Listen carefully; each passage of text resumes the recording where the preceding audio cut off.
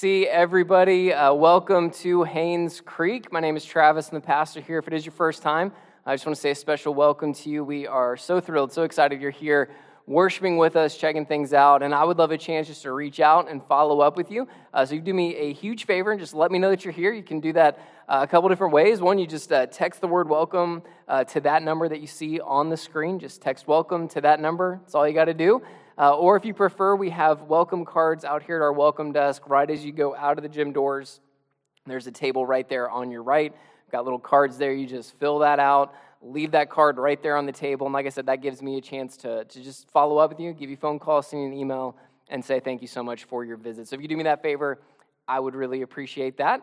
And we're going to continue on in our series, going verse by verse through the book of Acts. So today, we're going to be hanging out in chapter 14. So we're going to go through Acts chapter 14. If you have your Bibles, you can go ahead and start turning there. If you don't, that's all good. We'll have the verses on the screen right here. We also have Bibles at our table out there. If you don't own one, feel free to grab one of those. We'd love to gift that to you. So Acts chapter 14, and we're going to finish out Paul's first missionary journey. So it began in Acts 13, and now we're going to finish it here in Acts chapter 14. So as you're turning there, I want you to think about how you respond when things don't go according to plan. When things get tough, when things get hard, what's our response? How do we respond in those moments when life gets difficult, right? Because things are not always easy. Things do not always go according to plan, right? So how do we respond in those moments? Do we continue on? Do we persevere? Do we push through and keep going? Or do we give up and like, no, it's too hard, I'm moving on to something else? I think if we're honest, it probably depends on the situation, right? It probably depends on how much we care about that thing, how into it are, how invested we are into that. I mean, you think of little things in life that you try to do. As soon as you hit opposition, you might go, oh, you know what, I'm out. I remember in high school, I was dead set on learning how to play the guitar. So set on that, I was like, I'm going to do this. So I had a buddy of mine who was so gifted and so talented musically. He's like, man, I'll teach you. I was like, oh, thank you so much. Go over to his house one night, pulls out a guitar. He hits a chord. I don't even know what it was. C, D, F, H. I don't even know. He played that. And he's like, you hear that? I'm like, yeah, I hear it. And he plays another one, maybe like a G chord or an X chord. I don't really know. He's like, you hear that? I'm like, yeah, I hear that. He's like, you hear the difference? I'm like, no, they sound the exact same. And at that moment, I was like, I'm out. I'm going home. I'll call you later. I knew I couldn't do it. And then there's other times where, like, I've gone on a mission trip. How many of you guys have gone on a mission trip? Like, I've been to Honduras and Guatemala. And every time I've come back from those places, I'm like, man, I'm going to learn Spanish. And I try, lasts about a couple of days. I'm like, nope, too hard. I'm out.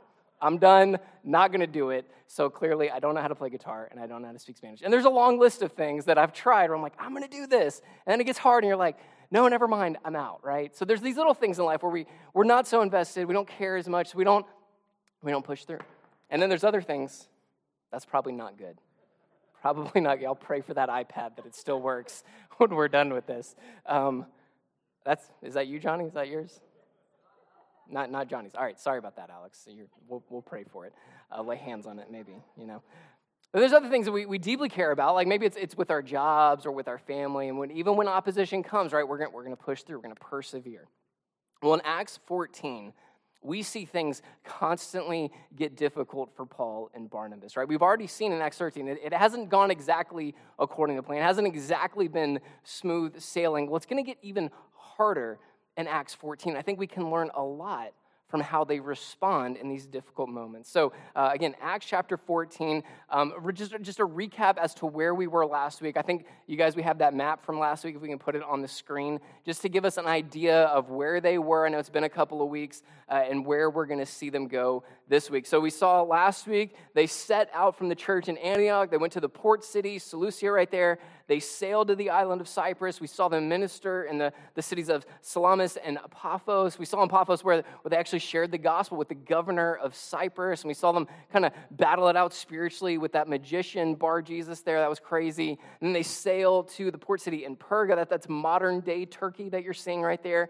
They travel all the way up north. You see up there at the top of the map, Antioch and Pisidia. So we saw them there. We saw a lot of Paul's ministry in Antioch, where we saw a whole sermon that he preached in the synagogue. We saw people respond, but we also saw opposition, right? And we saw at the end of Acts chapter 14, they were done in Antioch and Pisidia, and they were going to travel to Iconium. And that's about a 90-mile journey from Antioch and Pisidia down to Iconium, and that's where we pick up here in Acts chapter 14. So it begins in Acts chapter 14, verse 1. Now at Iconium, they entered together into the Jewish synagogue and spoke in such a way that a great number of both Jews and Greeks believed.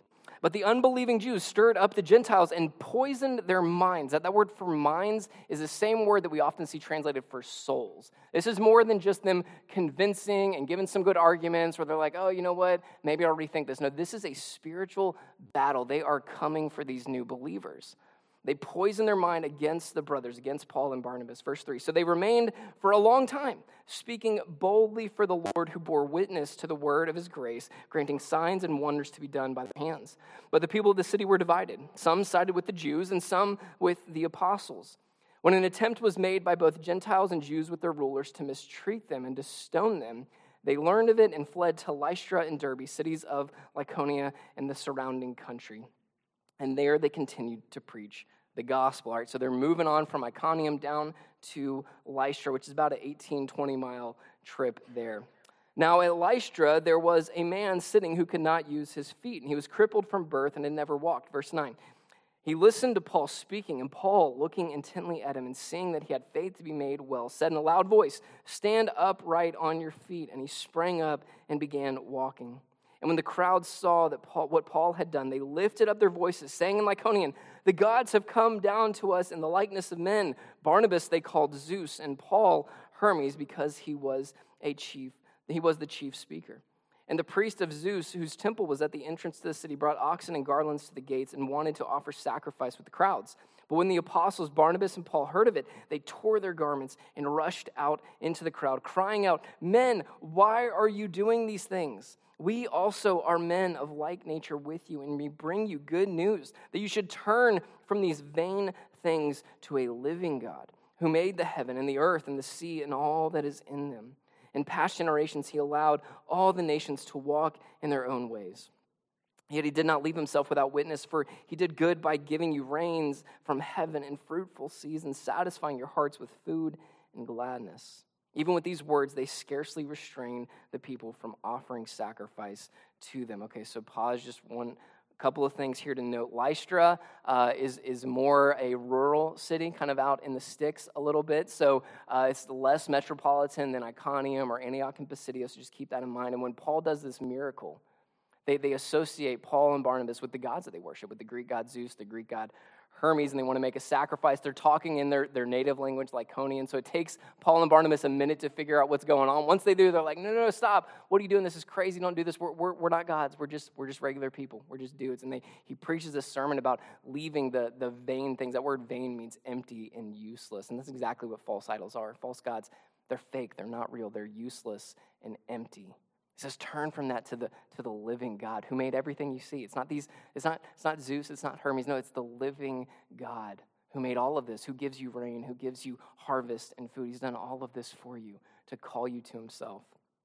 And even with that, they barely stop him from making a sacrifice. Verse 19, but Jews came from Antioch and Iconium. Keep that in mind, they're traveling over 100 miles, some of them, just to come here and get in Paul's face here and oppose him. So they come from Antioch and Iconium. Having persuaded the crowds, they stoned Paul and dragged him out of the city, supposing that he was dead. So they planned to stone him in Iconium.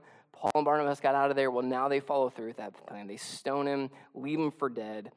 But verse 20, but when the disciples gathered around him, he rose up and entered the city. And on the next day, he went on with Barnabas to Derbe. So they stone him, think he's dead. Nope, not dead. He gets back up and goes right back into the city, which is just crazy because I would have been running the opposite direction if that was me. But Paul gets up, goes right back into the city, and the next day they go on to Derbe, another city in the area. It's about a 60-mile journey from there to Derbe.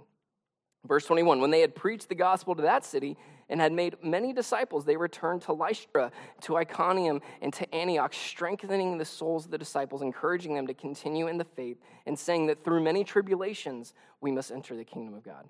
And when they had appointed elders for them in every church with prayer and fasting, they committed them to the Lord in whom they had believed.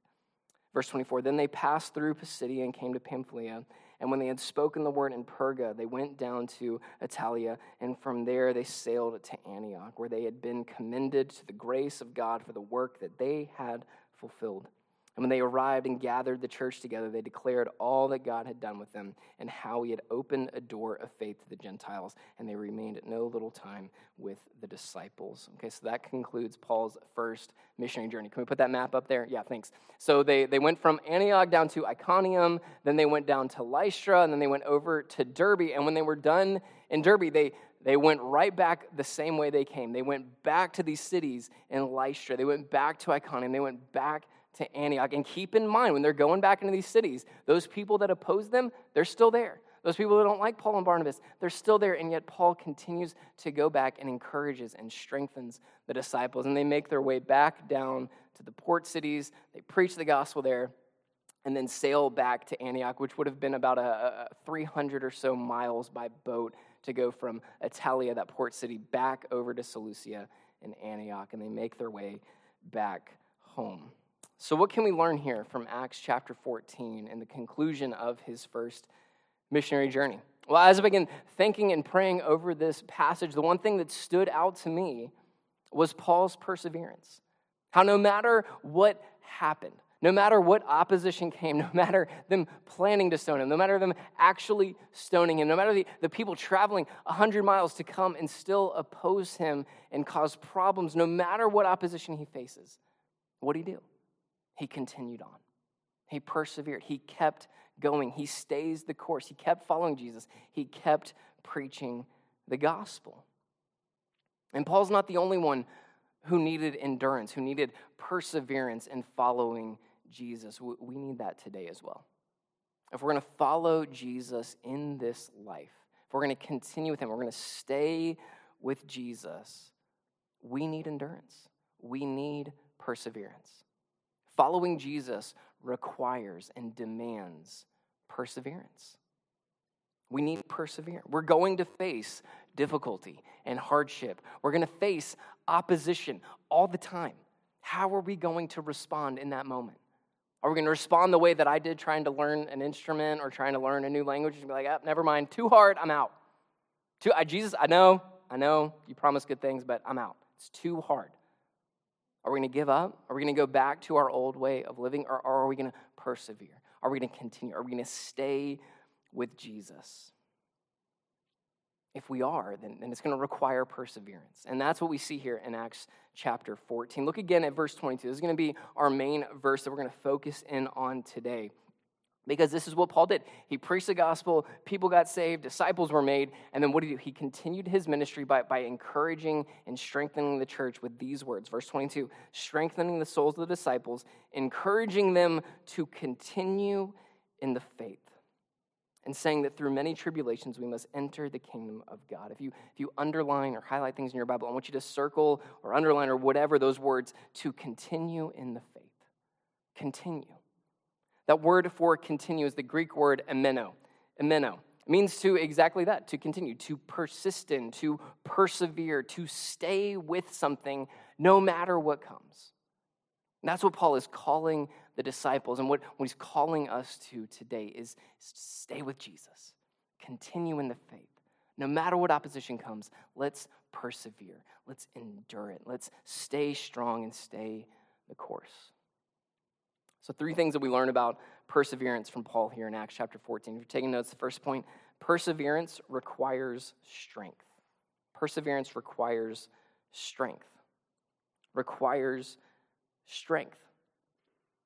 Going back to verse 22, what's the first thing it says they did? They strengthened the souls of the disciples.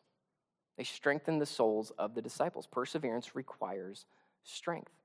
Now, this idea of strengthening the church or strengthening disciples is common in Acts. I mean, we're going to see this a couple of times in the next couple of chapters. And in 1532, it said that Silas and Judas, these ministers in the church at Antioch, were there to strengthen the church in Antioch. Acts 15:41, Paul tells us about his plans for his next missionary journey. He says that his plan is to go and strengthen the churches in Galatia, strengthen these churches that he just visited. In 16:5, we're told that Paul and Silas, as they go out, what are they doing? They're strengthening the churches. Now, why is that? Why is that? Why is he strengthening the churches? Why does he come back to encourage them and to help make them strong? Well, it's because if we're going to persevere in anything, we got to be strong, right? Like, what's the advice that we give when somebody's like, man, I'm going through a hard time. I don't know if I can do this. What do we tell them? Stay strong. Stay strong. Keep going. Stay strong. If we're going to persevere in anything, if we're going to endure in anything, this includes our relationship with Jesus, we've got to stay strong. We've got to be strong. We've got to be strong in the faith. And then when I say that, what we tend to think when somebody says, hey, Travis, stay strong. You got this. Keep going. Well, what we tend to think is I have to be strong. I have to be strong. And I have to rely on my own strength to do this. And so often we bring that mindset into our Christian walk where it's like, oh, I got to be strong. Well, that requires me to be strong. It's on me to do this. I got to rely on my strength. That's not at all what Scripture tells us. When it talks about being strong, it's not saying, hey, Travis, you be strong. What it tells us is, hey, God is strong, and you need to rely on his strength. This is what Paul writes in Ephesians 6:10. It says, finally, be strong in the Lord and in the strength of his might. Whose might? I didn't hear y'all. What? Whose might? Whose might? His might. Not our own. Not our own strength, God's strength.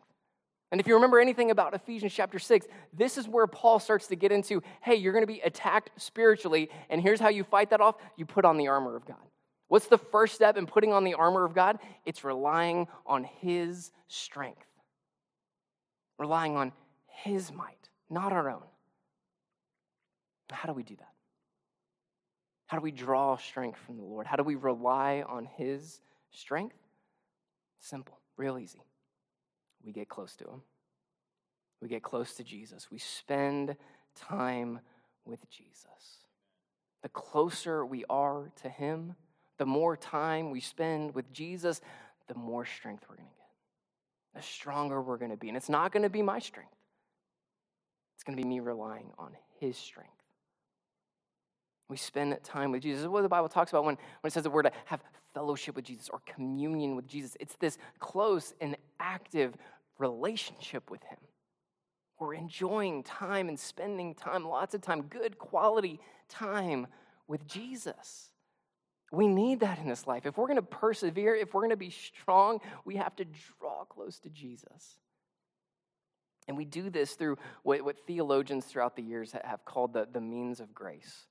The means of grace. The means of grace is just a phrase that talks about there's these avenues, these opportunities that God gives us in his grace to allow us to draw close to him. Another word for it is spiritual disciplines, if you've heard of that. Spiritual discipline sounds more like homework or like a chore. I was never one for homework. That's not how I rolled in school. So I don't really I like means of grace sounds nicer to me. So I like means of grace as a word for that, but same idea. Now, what are some of these means of grace? What are some of these spiritual disciplines that we can do, that we can practice, that we can have to draw close to Jesus? One of the biggest ones is right here, your Bible. If we're going to draw close to Jesus, it has to come through his word. It has to come through spending time in his word, digging deep into his word. I'd say this all the time, but we cannot rely on a verse a day keeps the devil away. That's not how it works. That's not how it works. We have to dig deep into Scripture.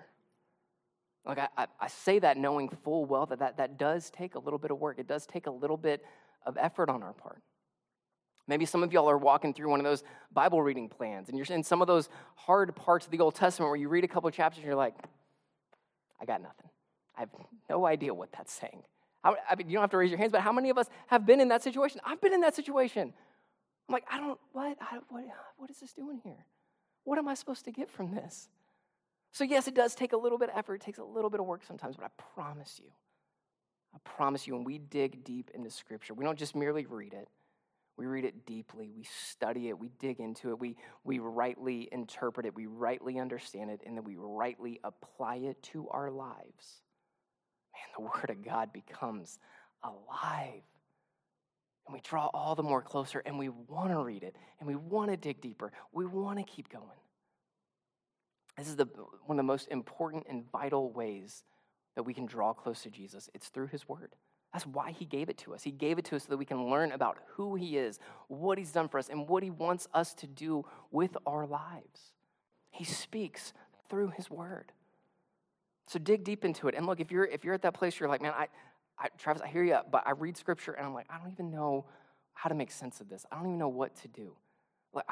Just let me know. I want to help you. I want to come alongside you and help you, give you the tools to be able to read scripture and understand it and apply it to your lives. This is what it's meant to do. So if you're stuck, don't stay stuck. There's help out there. I'm telling you right now, I want to come and help you. All right, let me know. If that's you, if you're like, man, I read certain parts of scripture, I'm like, I don't even know what that means or what that's saying. If you've ever been there, if you ever feel that way, let me know. I'd love to help you out. All right, this is so important. This is what Psalm 1:1-3 says about scripture and studying it and living in it. It says, blessed is the man who walks not in the counsel of the wicked, nor stands in the way of sinners, nor sits in the seat of scoffers, but his delight is in the law of the Lord. When you see that phrase in scripture, this is what it's talking about. The law of the Lord is your Bible. It's the word of God. We are to delight in the word of God, delights in the law of the Lord, and on his law he meditates day and night. That means he saturates in it. He hangs out and he marinates in the word of God, spends time thinking about it, deeply thinking about it, and letting it affect our lives. That's what it means to meditate on scripture.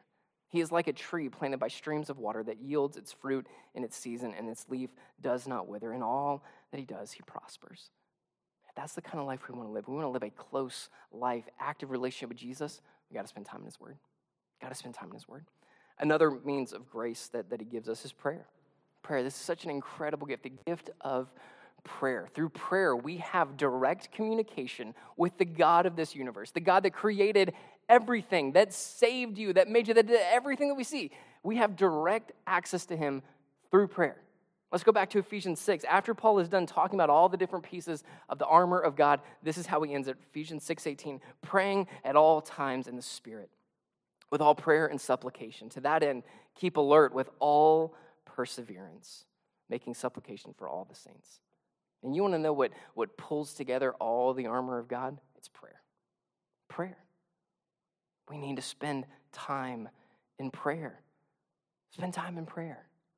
We need to have these moments of extended time of prayer. Is that going to take, yeah, that's going to take a little work. Is it going to take rearranging your schedule? Yeah, it's going to take rearranging your schedule. We need to stay, not just have these long moments where like, man, Travis, you tell me I got to pray for 2 hours every day. If you can, that'd be awesome. That'd be amazing. That'd be amazing, but I'm not foolish enough to think that we can all spend 2 hours in prayer, right? I get it. But what we need is this daily connection with God, this every moment of everyday connection, where sometimes it is just going to be a quick little prayer. Sometimes it's going to be, 5 minutes or 10 minutes on your lunch break or 20 minutes in your car on the way home. It's going to be these little moments throughout the day. We need that. We need that. That's how we keep that communion, keep that fellowship with God. We need that every moment connection that comes through prayer. Worship is another means of grace. And when I say worship, what I'm specifically thinking of is when we sing to God. When we sing to God. All right, and look, praise the Lord that he doesn't say make a beautiful noise to him, because I'd be out, but we are to make a joyful noise. And sometimes mine is a noise. I get it. But that is so vital and so important for us. We need that moment of worship. We need that. Like too often we just stay up here in the cerebral, right? We just think a lot of things about God. We just build our head knowledge. Well, what worship does is it connects that head knowledge to our hearts.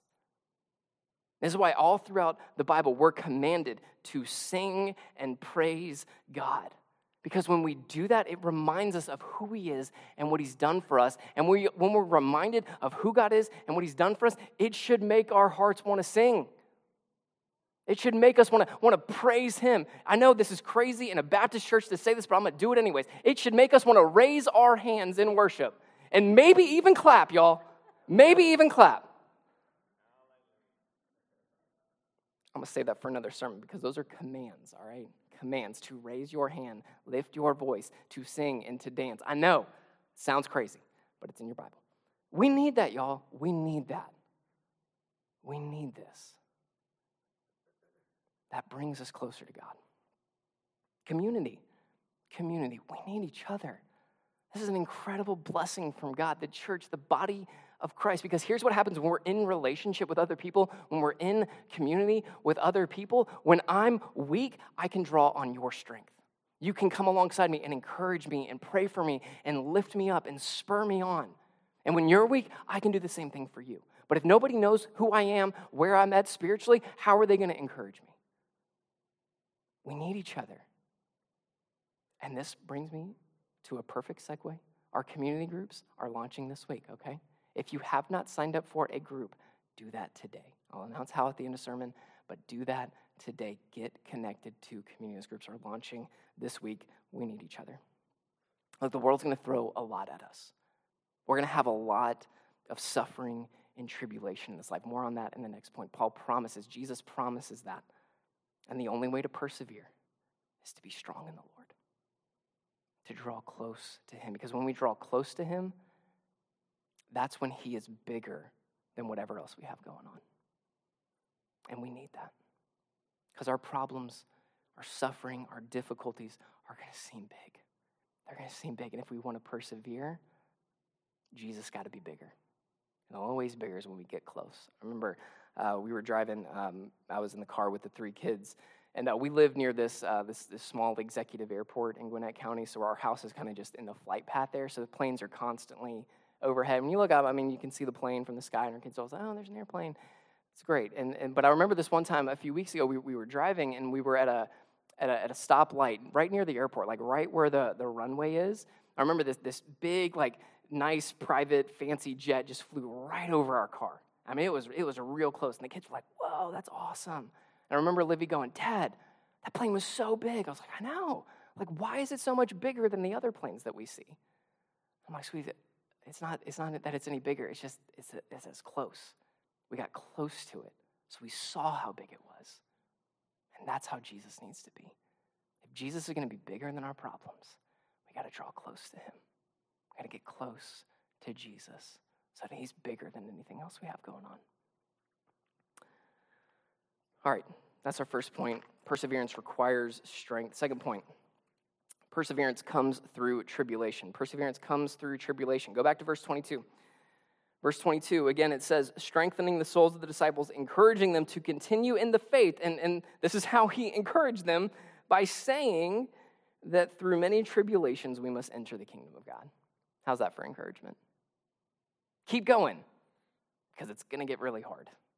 There's going to be tribulations to enter the kingdom of God. That phrase, kingdom of God, can mean a lot of things in Scripture. Here, most likely it means that Paul's pointing to our ultimate end, eternal life with Jesus. When we get to that point, getting to that point requires us to go through this life, which Paul says are going to be lots of tribulations. Lots of tribulations.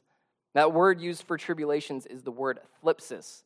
Thlipsis, I tell you that because it's fun to say. Thlipsis. No other reason. You don't need to know what the Greek word is, but it's fun to say, right? Thlipsis.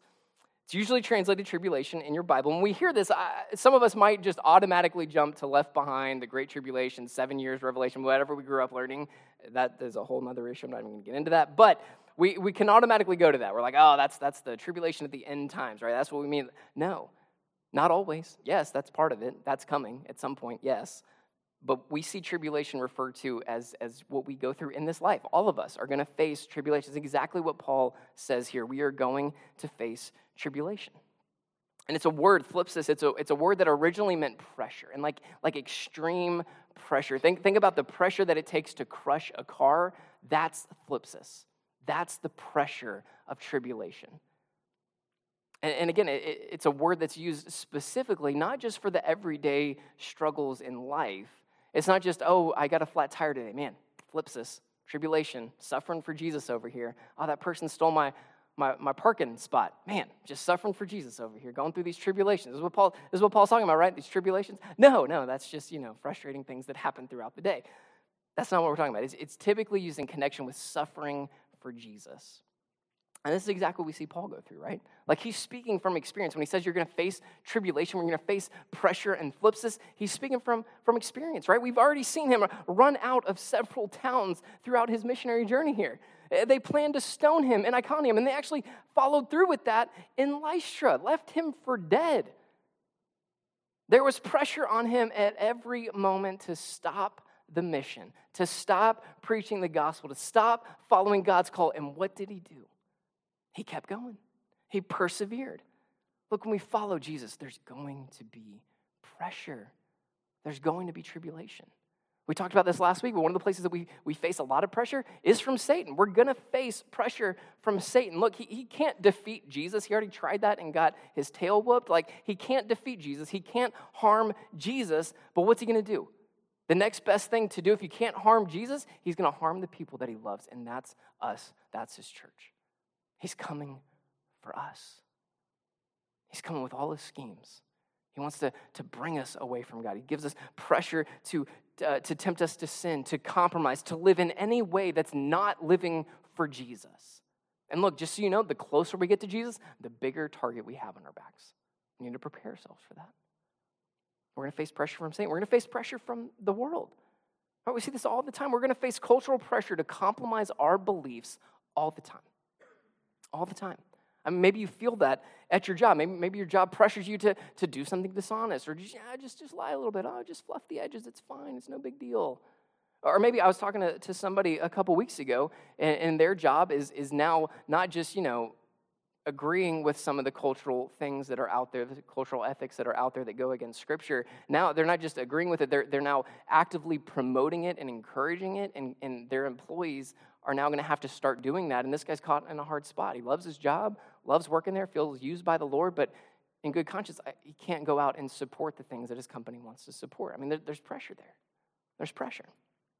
And look, the further our culture moves away from any sort of biblical idea, any sort of biblical ethic here, like the more we get away from that as a culture, the more pressure we're going to face to hold tightly to the beliefs that we have in Scripture. We need to prepare ourselves for that. The more we hold tightly to Scripture, the more outcast, ridiculed, the more pressure we're going to face. And we face pressure from our own pride and selfish desires, right? Sometimes we can be our own worst enemies, right? Sometimes we can be our own worst enemy when it comes to following Jesus. So we see these clear commands in Scripture. We see these things in Scripture where Jesus is like, hey, do this. And we just go, I'd rather not. I'd rather not. No, I'm good. I'm good. And why is that? Because it's hard. Because it's uncomfortable. Because it makes us look weird, or it's too much of a sacrifice. I get it. That's our pride and our selfish desires getting in the way of following Jesus. We're adding thlipsis to our lives. We're adding tribulation to our lives. How often do we see a clear command in Scripture and we go, I'm good. No thanks. I'll let somebody else do that. We need to ask ourselves hard questions. When we see clear commands in Scripture and we choose not to obey, we choose to disregard that and do something else, we need to ask ourselves, why? Why are we doing that? Why are we rejecting the things of Jesus to follow something else? Why are we doing that? We will face pressure in this life. We will face tribulation in this life. So how do we persevere? How do we persevere? I want to go to Jesus' words to a church in Revelation chapter 2. So in Revelation chapter 2, he's writing to one of these churches, the church of Smyrna. In Revelation 2, starting in verse 8, going through verse 11, he writes this. These are Jesus' words to this church. He says, "And to the angel of the church in Smyrna write, the words of the first and the last who died and came to life. I know your tribulation. I know your thlipsis and your poverty, but you are rich. And the slander of those who say that they are Jews and are not, but are a synagogue of Satan. Do not fear what you are about to suffer. Behold, the devil is about to throw some of you into prison, that you may be tested, and for 10 days you will have tribulation. Be faithful unto death, and I will give you the crown of life. He who has an ear, let him hear what the Spirit says to the churches. To the one who conquers will not be hurt by the second death." Now, if you were to study what was going on at the church in Smyrna at this time, we don't have time to get into it, but you can look it up. They were facing intense, extreme persecution from the culture around them, from the Roman culture, from the Jewish people that are, Jesus says the synagogue there is a synagogue for Satan. That's pretty bad. That's pretty bad. This church knows what tribulation is. They knew what pressure was, pressure to compromise, pressure to go against Jesus. And Jesus says, I know your tribulation. I see your tribulation. And guess what? There's going to be more. More is coming. Jesus tells this church, I see your tribulation, and more is coming. The devil, he's about to throw some of you in prison. Some of you are going to die for your faith. And what's Jesus' words to this church? Be faithful. Be faithful.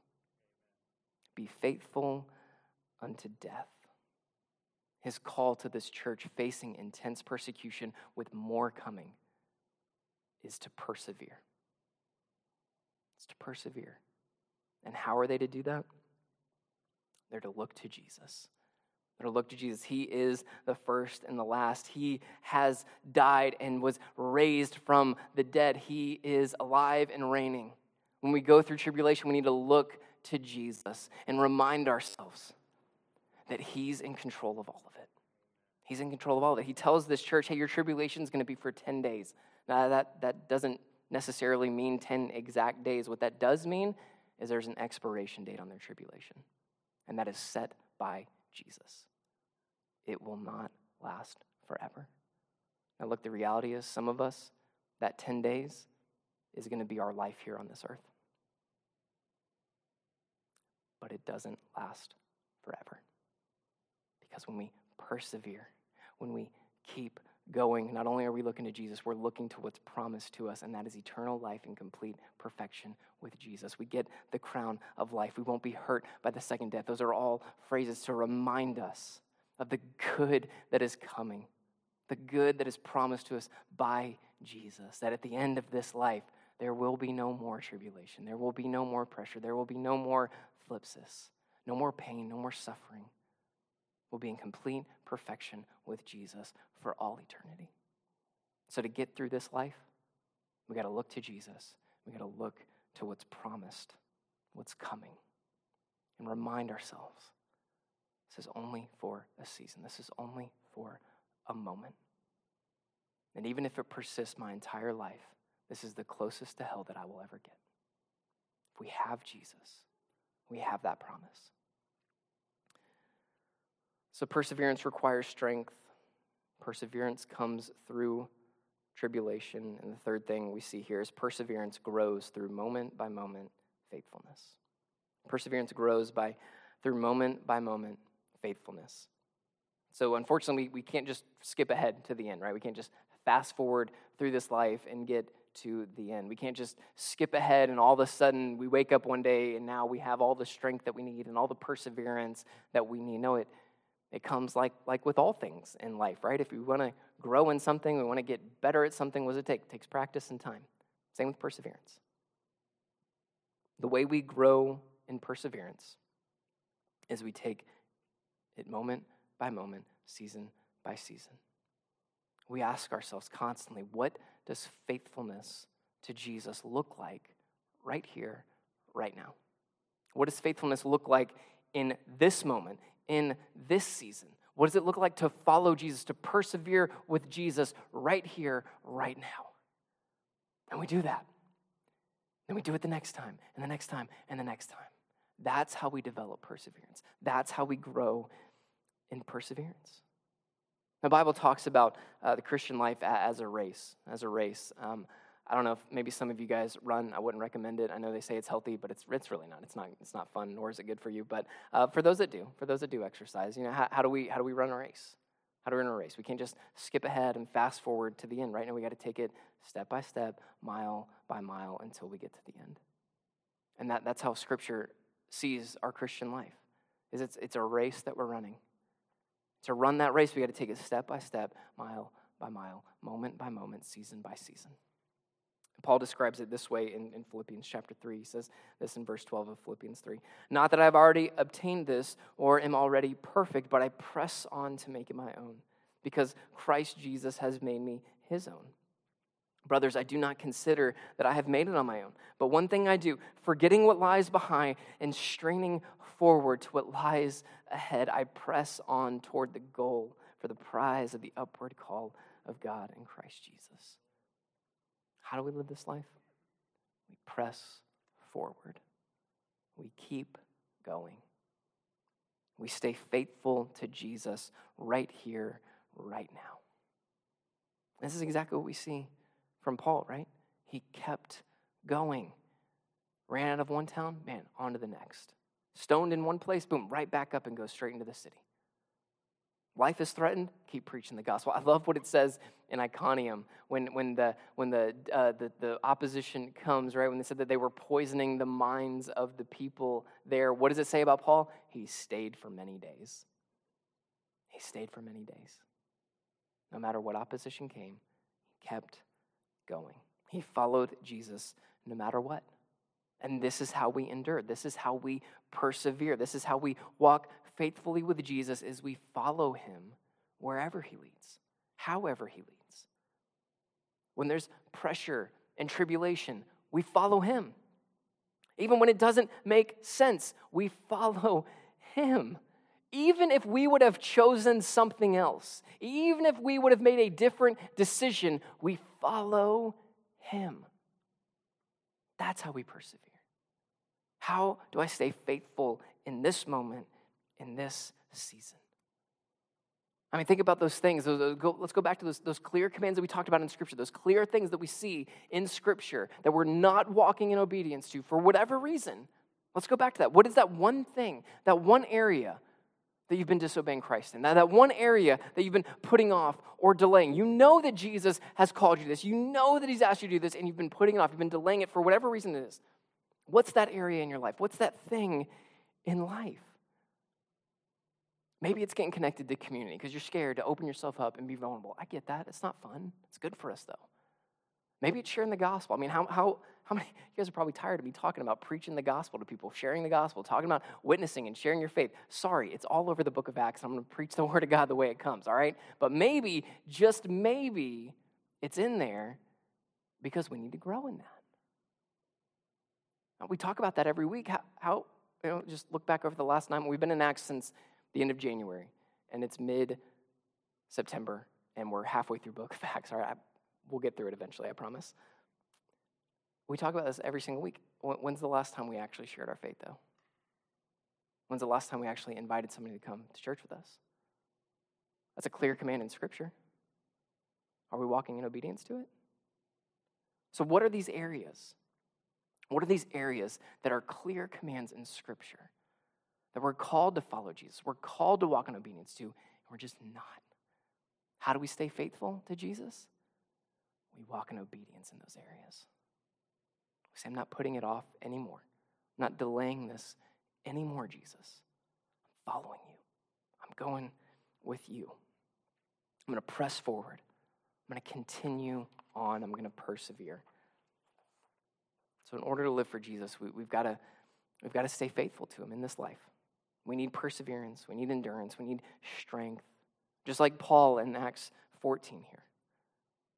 He continued on, and he calls us to continue in the faith. The last thing I'll give you is the only way we can actually do this, the only way we can really persevere in this life is through God's love for us. It's because of his love for us. Our endurance, our perseverance flows from God's enduring love for us. It's the wind that propels our boat forward. It's the wind in our sails that keeps us going. It's God's enduring love for us. There's this phrase that's repeated throughout your Bibles. It's God's steadfast love endures forever. His steadfast love, his forever love for us endures forever. Keeps going. Doesn't stop. Doesn't quit ever. No matter what we do, no matter how often we fail, no matter how often we stumble, God's steadfast love endures forever. It endures forever, and that is what propels us forward. That's what keeps us going. It's God's love for us. In the Old Testament, we'll probably preach to it at some point, but in the Old Testament, there's this crazy story of how God demonstrates just how much he loves us. And it comes from the prophet Hosea. If you know Hosea's story, you know where I'm about to go with this. But Hosea was a prophet to the nation of Israel, and God called him to marry a prostitute named Gomer, of all names. Terrible name, awful name. Married a prostitute named Gomer, and here's the thing about Gomer, and here's the thing that God told Hosea that he should prepare himself for. Gomer's not going to leave her old life behind. She's not going to marry you and all of a sudden stop being a prostitute. No, she's going to continue on. She's going to continue remaining unfaithful to you, Hosea. And what does God call Hosea to do? Stay. Stay with her. Keep going. Stay committed to a woman that will never be committed to you. And there's this point in Hosea chapter 3. They've gotten married. They've had kids together. But Gomer has gone back to her old life, so much so that she's not even living in the house with Hosea. She's gone back to the people that she used to work for, that she used to be with. And in order to get her back, somebody would have to pay for her to come back. And here's what God calls Hosea to do. Hosea chapter 3, verse 1, he says, "Go again, Hosea. Go again to your wife. Go and get her back. Go again to a woman who will not love you back, to a woman who will not stay faithful to you. Go again." Now, why does God say to do that? Because that's what he does for us. That's what he does for us. He goes again. He goes and gets you back. We mess up today, he goes again. We mess up tomorrow, he goes again. We mess up the next day and the next day and the next day and the next day. And what does he do? He goes again and again and again and again because his love for us endures forever. He says, I'm not leaving you. I'm not forsaking you. I'm not turning your back on you no matter how often you do that to me. I'm staying with you. It's through that love. It's based on that foundation that we live for Jesus, that we persevere for him. God's steadfast love for us endures forever. Follower of Jesus, if you say, yes, I've put my faith in Jesus, Travis, I trust in him. As we end today, I want you to think, will I walk in this love? Will I persevere with Jesus? Will I continue in the faith? Will I say yes to these areas that I've been putting off, that I've been rejecting, that I've been living in disobedience? Will I finally walk in faithfulness to Jesus? I hope you will. I hope that this reminder of God's love will push you forward towards that. Now, if you're here and you don't know Jesus, say, Travis, I've never put my faith in Jesus first. I'm thankful that you're here. I want you to keep coming. This is a safe place. I want you to know that God's love is offered to you as well. And look, it's the only love that will offer you this kind of acceptance, that will offer you this kind of endurance and perseverance, that won't turn its back on you when you fail and stumble and mess up. It's the only love that will give you forgiveness, that will give you the promise of eternal life.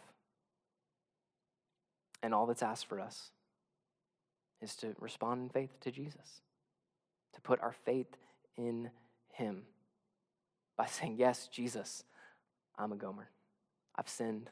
I've messed up. I've done the things that you said not to do. I deserve punishment. I deserve wrath. But I'm asking you to save me. I'm asking you to forgive me. And when we turn to him in faith and trust, he does. He forgives us of everything, past, present, future sins, all forgiven by Jesus. Slate is wiped clean. If you want to do that today, I'll pray in a moment. You can just say exactly those words or something along those lines to Jesus. I know I'm a sinner. I'm turning to you. If you want to talk more about that, I'll be standing in the back. I'd love to talk to you. I'd love to pray with you, answer any questions you might have about this. But don't leave today without putting your faith in Jesus. Let today be the day of your salvation. A Christian in the room, we're going to do what we do every single Sunday. I'm going to pray. The band's going to come back up here, and we're going to enter into a time of worship and communion. So this is a time for believers in the room. It's an opportunity for us to, believers, I just want to encourage you to take this time to spend a moment in prayer. Maybe you need to spend some time repenting of sin. Maybe there is that area, that glaring area that you know God's calling you to, that you know he's given a clear command and you're just not doing it. Come back to him. Turn back to him. That's the beauty of repentance. Jesus is always right there, arms wide open to welcome us back in. Turn to him. Maybe you spend some time in prayer, repenting of sin. Maybe you need to spend some time in your seat just worshiping Jesus. And then as you're ready, believer in the room, we go to the tables on either side. We take the cup, we take the bread, we eat and we drink, and we remember Jesus' sacrifice on the cross. We remember his salvation. Let's pray. Jesus, we thank you for who you are, Lord. We thank you for your love. We thank you for your grace and your mercy, Lord. I thank you for the salvation that you alone provide. Lord, I pray that this would be an encouragement, just dwelling on and thinking about how much you love us, of all the things that you've done for us. Lord, I pray that would strengthen us today. I pray that you would strengthen us by the truth of your gospel. Lord, that you gave your life for ours, and that when we respond to you, Lord, we give you our life, because it's only in you that we truly find life, Jesus. So strengthen us, Lord. Help us continue in the faith. Help us to persevere, Lord. No matter what may come, Lord, let us draw close to you. Let us fix our eyes on you, Jesus. We ask all this in your powerful name. Amen.